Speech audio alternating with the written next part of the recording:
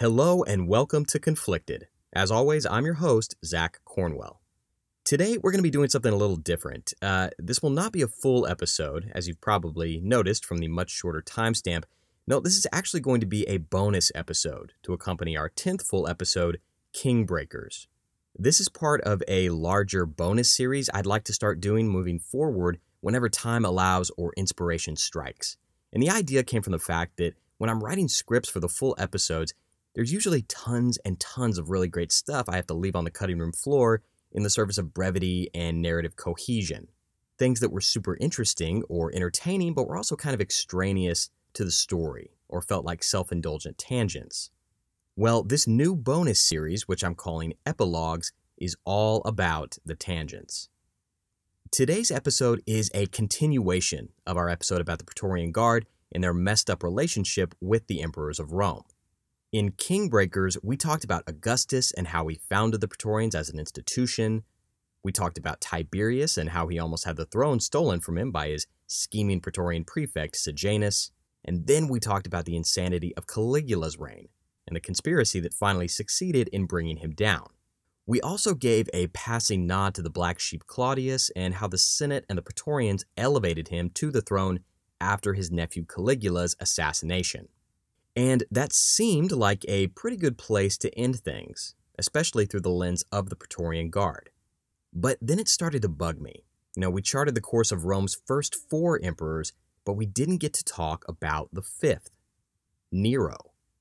Now, Nero is arguably one of Rome's most famous and controversial rulers. He's the one behind the fiddling while Rome burned anecdote, if you're not familiar. And for our purposes, he had a very interesting, very musical relationship with the Praetorian Guard. So in our inaugural bonus episode, we're going to spend a little time with Rome's favorite wannabe rock star, the Emperor Nero, as well as his bodyguards turned roadies, the deadly Praetorians. Needless to say, if you haven't listened to episode 10, Kingbreakers, I would recommend you do that before diving into this one. There won't be a whole lot of hand-holding or recapping in this. These are meant to be pretty lean and mean. So with that being said, welcome to our first conflicted epilogue, Roadies for Nero.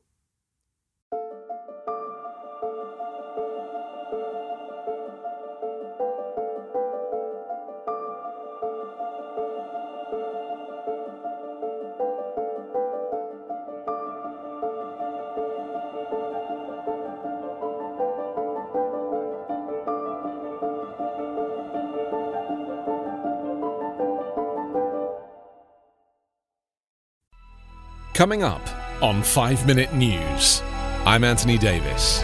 You might think it's partisan because maybe it's critical of one side or the other, but it's not, it's just the truth. And I think that's also something that's kind of unusual for Americans listening to the radio or to podcasts, because the news landscape in the States has been so partisan for so many decades. So 5 Minute News is verified, truthful, independent, unbiased, and essential world news daily.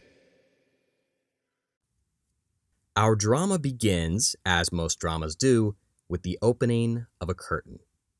While the freshly assassinated Emperor Caligula's body was lying in bloody pieces on a bathhouse floor, his uncle Claudius was playing the most high-stakes game of hide-and-seek in ancient history.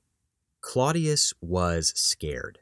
He could hear the shouts and the screams, the clinking swords and the slap of sandals from his hiding spot, and he was shaking, trembling behind a curtain, trying not to make any noise, trying not to breathe.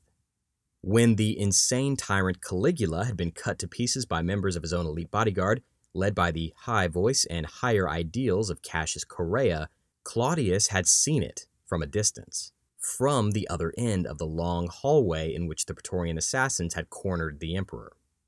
And Claudius knew, without a doubt, that he was next. He was related by blood to the dead emperor. And the Praetorians would soon kill Caligula's wife and his infant daughter, and if they'd kill a baby to extinguish that bloodline, they would have no problem killing the crippled, middle-aged black sheep of the imperial clan. Claudius was understandably terrified, and he was panicking, so he hides behind a curtain. But he forgot one important detail when choosing the hiding spot. The curtain did not reach all the way to the floor. He his feet were sticking out, and suddenly a Praetorian guardsman who was prowling the palace grounds yanks open the curtain. Claudius knows he's about to die. This is it. But according to legend, instead of killing him, the Praetorian extends his hand and says, quote, "My lord, let go of thoughts of saving yourself. Come with me and accept the throne of your ancestors." End quote. Now, that very foreshadowy bit of theater probably never happened, at least not in that way. But whatever the case, Claudius was going to take the throne of his ancestors and become the fourth emperor of Rome after Caligula. It all happens really fast. The Praetorian Guard takes Claudius back to their fortress, Caligula's assassins are ostracized and executed, and within 48 hours, Claudius is hailed as emperor. Now, our story, obviously, is not about Claudius. And I apologize if any Claudius fans feel I've given him the short shrift, but he is an important piece of connective tissue to Nero. So I wanted to give him his brief moment in the metaphorical sun. But how do we go from Claudius, the fourth emperor, to Nero, the fifth emperor? Well, Nero rises to power chiefly through the efforts of his mother, a woman named Agrippina. And Agrippina would prove to be one of the most incredible stage moms in the ancient world. So, who is she? Well, Agrippina was Caligula's youngest sister. Yes, one of those sisters. Now, you'd think that being closely related to the insane tyrant Caligula would be an automatic death sentence. But like Claudius, Agrippina managed to escape the long knives of the Praetorian Guard. Caligula's wife and baby daughter would be the only members of his family who shared his fate. And Agrippina was safer than ever, now that her uncle Claudius was the new emperor. With her safety ensured, Agrippina could focus on raising her 11-year-old son, a boy named Nero. Nero was a precocious little tyke who had a ceaseless fascination with entertainment and the arts. He loved chariot racing, wrestling, and dancing, but most of all, he loved music. He was a good singer, even the hostile sources acknowledge his talent, and he dedicated hours and hours into learning how to play a type of stringed instrument called the lyre. It's hard not to imagine teenage Nero plucking away at this thing in his bedroom, trying to learn the ancient equivalent of Stairway to Heaven. And all those hours fantasizing about driving chariots around the Circus Maximus or playing to crowds in a Roman theater must have been a welcome distraction from the scheming adults and petty politicking in the Roman imperial court. The teenage Nero was developing into a talented musician and a self-described artist, but his mother, Agrippina, had different plans. She was grooming him not for the stage, but for the throne. Claudius, the crippled but surprisingly capable emperor, took Agrippina as his wife. And yes, for those doing the math at home, she did in fact marry her uncle. Now, this was just as scandalous in the Roman world as it would be in ours. The Roman public thought this was gross, and Claudius even had to convince the Senate to pass a special law allowing it. The average Roman citizen might have been skeeved out, but Agrippina was perfectly fine with her new marital situation and all the responsibilities it entailed, because it meant that her son Nero was all but assured to be the heir to the throne, and Claudius officially adopted the kid when he was just 12 years old. There is no doubt that Agrippina was an amazing woman.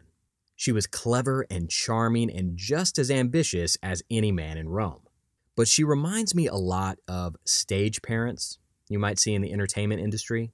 You know the type, the people who selfishly push their kids into something they don't really want for their own profit and power. To Agrippina, Nero was more than a son, he was a meal ticket. So a few years go by, and when Nero is 17 years old, his adopted uncle dad, Claudius, dies mysteriously. Like I mentioned in Kingbreakers, anytime something like this happens, people immediately suspect foul play. And all fingers pointed to Agrippina. But she'd planned for this eventuality. She'd spent years wheeling and dealing, making friends, and greasing palms within the Praetorian Guard. So when Claudius drops dead, under mysterious circumstances, the Praetorians immediately throw their support behind Nero, and he becomes the fifth emperor of Rome. In that moment, the curtain had closed on Claudius and opened on a young, flamboyant 17-year-old who desperately craved the spotlight. Agrippina had succeeded in elevating her son to the throne, and now she aimed to be the power behind it. If we were making lazy pop culture comparisons, which I totally am, Agrippina bears more than a passing resemblance to Cersei Lannister from Game of Thrones. Think about it. You've got incest. Check. Overbearing mother. Check. Aspiring authoritarian who outplays all the men around her. Check. Agrippina had designs to be the supreme power in Rome, a true empress. But that could never happen. Like, ever. Rome's political ecosystem was mind-bogglingly sexist. Elected or symbolic office was an impossibility. But the women of Rome exerted influence in other ways. If they could control and manipulate the men around them, they could achieve some semblance of self-determination. Agrippina's sway over the court was so absolute that she even got her own personal contingent of the Praetorian Guard who protected her day and night, which was unique for her position. She was an empress in all but name. But all of this power was dependent on her ability to maintain unrivaled influence over her son, the emperor.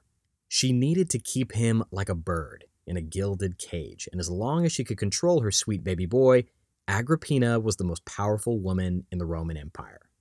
Well, Nero did not want to be controlled. Ask any teenager if they want to have every facet of their life controlled by their mom. He must have been constantly rolling his eyes at the fact that his watchword, or passcode for his Praetorian Guard, was Optima Mater, which is Latin for number one mom. Nero was an extremely passionate, talented young man, but he was also vain and petty and prone to jealousy. One of the objects of his jealousy was a young woman named Poppaea Sabina. Poppaea was the Instagram influencer of her day. Beautiful, glamorous, and famous. Her beauty was so well known that she even had a brand of Roman cosmetics named after her during her lifetime. Well, the vapid, possessive Nero became obsessed with this ancient influencer, Poppaea. Everything about her fascinated him, especially the fact that she was forbidden fruit, because Poppaea was already married. And not only that, she was married to the captain of Nero's Praetorian Guard. And by this time, Nero was married too. His mom had picked out a sensible, suitable bride for him already. But nothing about Nero was sensible or suitable, so he and Poppaea do the responsible thing and start having a hot and heavy affair. Nero's mother, Agrippina, was not happy about this at all. An emperor with an unstable, politically dangerous love life meant an unstable, politically dangerous emperor. Agrippina's relationship with her son took a nosedive, and the two bickered constantly over his behavior. Nero felt stifled by his mother, trapped by her, and he quickly began to resent her with the utmost intensity. Agrippina should have been very worried when Nero stripped her Praetorian escort from her. Without them, her physical safety was in jeopardy all the time, and whether she knew it or not, her days were numbered. Supposedly, Nero's mistress, Poppaea, convinces him that he would never be free to evolve into the superstar that he truly was until his domineering mother was in the ground. Nero agrees and decides he was not willing to wait for nature to take its course, so he commands the Praetorian Guard to assassinate his mother, Agrippina. But they tell him, no way.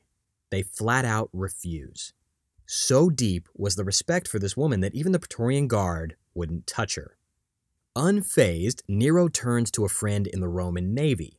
Together, they hatch a plan to sabotage a ship that Agrippina would be traveling on. The ship would be rigged to collapse and sink once it was out in open water. And when the day comes, it works like a charm. But no one counted on Agrippina being a very good swimmer, and she actually makes it to shore. Nero initially panics. If Agrippina realized that Nero had tried to have her killed, her revenge would be swift and ruinous. But Nero has a plan B. He sends ordinary soldiers, not Praetorians, to kill her. and they succeed where the elaborate collapsible ship did not. The Senate was outraged by Agrippina's death, but Nero insisted that she'd been planning to have him killed, and that he was therefore justified in ordering her death. Finally unshackled from his powerful, controlling mother, Nero was free to do what he really wanted, to shine bright like the star he truly was. In his book, 10 Caesars, historian Barry Strauss describes Emperor Nero as, quote, a genius in public relations, a communications giant, end quote. He was an entertainer to his very core, and the Roman public loved to be entertained. Over the next several years, Nero throws a series of lavish public games, with all the staples of Roman entertainment: gladiator fights, chariot racing, wrestling, theater, you name it. And these festivals and games became so linked with Nero that they became known as the Neronia. Nero even gave gifts away to the audience, really expensive stuff. As Strauss writes, quote, the audience received gifts, often extravagant gifts, including jewels, horses, slaves, and houses, making Nero at least the equal of any modern television game show host, end quote. But Nero wasn't content to be just a spectator. In a move that horrified the Roman elite and delighted the plebs, Nero actually participated in the games. He raced chariots around the Circus Maximus for crowds of as large as 200,000. For perspective, that's more people than modern Super Bowls can manage to pack in. And it's not like this was just hollow propaganda. Chariot racing was a dangerous, life-threatening sport that required real skill, and unlucky charioteers died all the time on the tracks. Basically, imagine NASCAR with a heavy dose of Mad Max Fury Road. But Nero got off on this. He was most certainly an adrenaline junkie. And as for his protectors, the Praetorian Guard, they just had to sit tight and shrug it off. They could protect Nero from plots and backstabbing rivals, but an overturned chariot or a horse kick to the face would leave them unemployed in a matter of seconds. Like the rest of Rome, all they could do was watch. Despite his daredevil antics, Nero also had a softer side. He performed as an actor, a poet, a singer, and a ballet dancer in giant amphitheaters for screaming crowds. In fact, he was the very first Roman emperor to do this, although Caligula had flirted with the idea during his reign. But it's worth noting, unlike our own Hollywood-obsessed society, actors were not esteemed in Roman times. Entertainers occupied the bottom rung of society, and it was considered a low and vulgar profession. But Nero was ahead of his time, and he knew the best way to amplify the implicit celebrity of being emperor was to pair it with the sleaziness of the spotlight. And as for the Praetorians, they were obliged to play a unique role in all of this showmanship. They carried Nero's lyre and other instruments to the venues like glorified roadies, and they even packed the crowds with people who were paid to cheer especially loud when Nero took the stage. If you did not show an appropriate amount of enthusiasm for the emperor's performances, or maybe mention that this or that note was falling a little flat, well, maybe you'd find yourself reevaluating your own musical taste at a Praetorian black site. It wasn't all bread and circuses under Nero, though. As generous and artistic as he was, he also had a very bad, often murderous temper. Just like Tiberius and Caligula, Nero had men put to death for even the slightest provocation. He poisoned rivals at his own dinner table and acted shocked when they dropped face down in their plates. It was a dramatic performance that rarely resulted in applause. But a big turning point for Nero, at least in his personal life, came a few years into his marriage to Poppaea, the cosmetics queen that his mother Agrippina had despised and Nero had lusted after so intensely. By this point, Poppaea was pregnant with Nero's child. Well, one night the two got into an argument.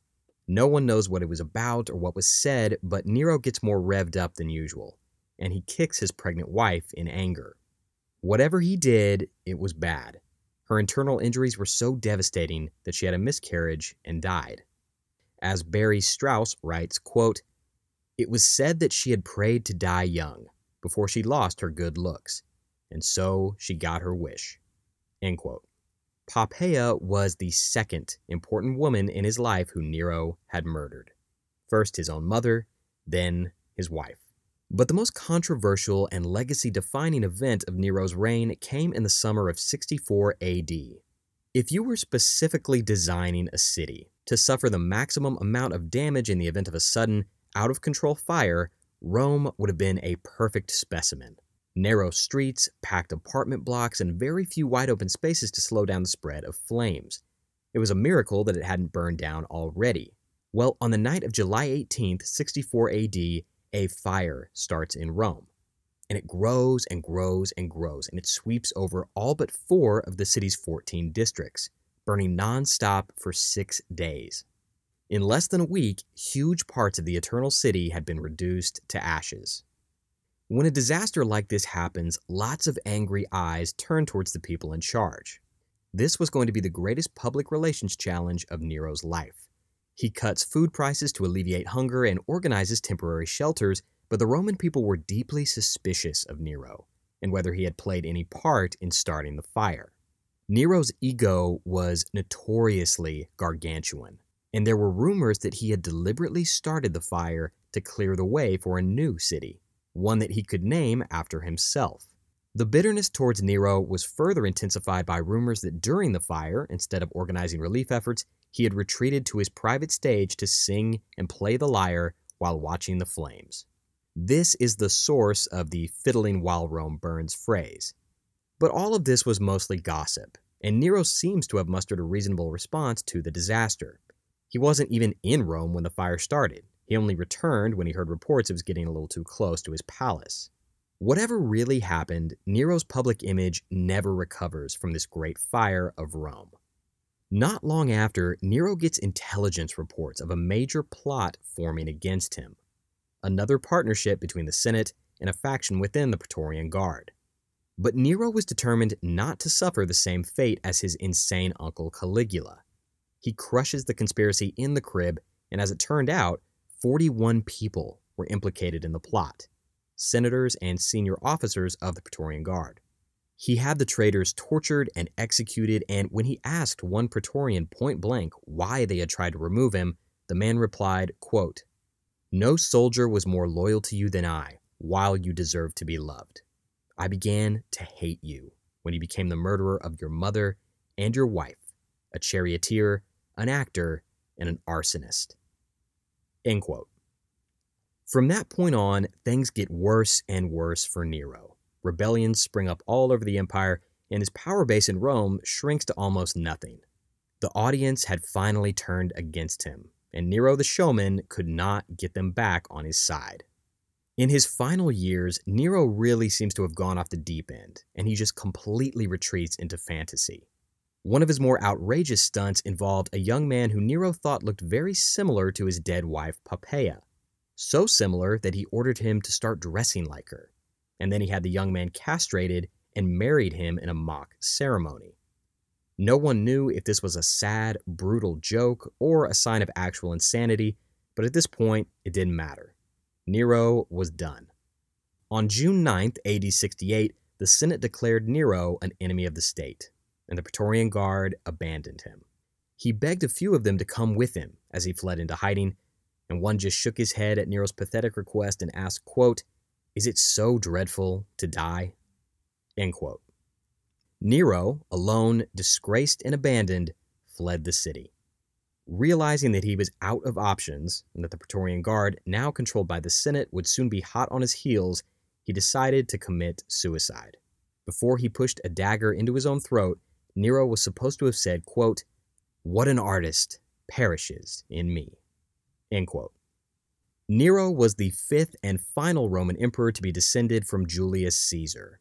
After his death, the empire fell into yet another civil war, which resulted in an entirely new ruling family. But the Praetorian Guard would survive all of this upheaval. It would outlive many more emperors, good, bad, and insane, until finally confronting its own bloody climax 250 years later at the Battle of the Milvian Bridge. The Praetorians had been a massively destabilizing force since their inception, and many historians believe that their constantly shifting loyalty was a major cause in the eventual destruction of the Roman Empire. As historian Edward Gibbon wrote, the Praetorian Guard possessed, quote, a licentious fury, making them the first symptom and cause of the decline of the Roman Empire. This has been a conflicted epilogue. Thanks for listening.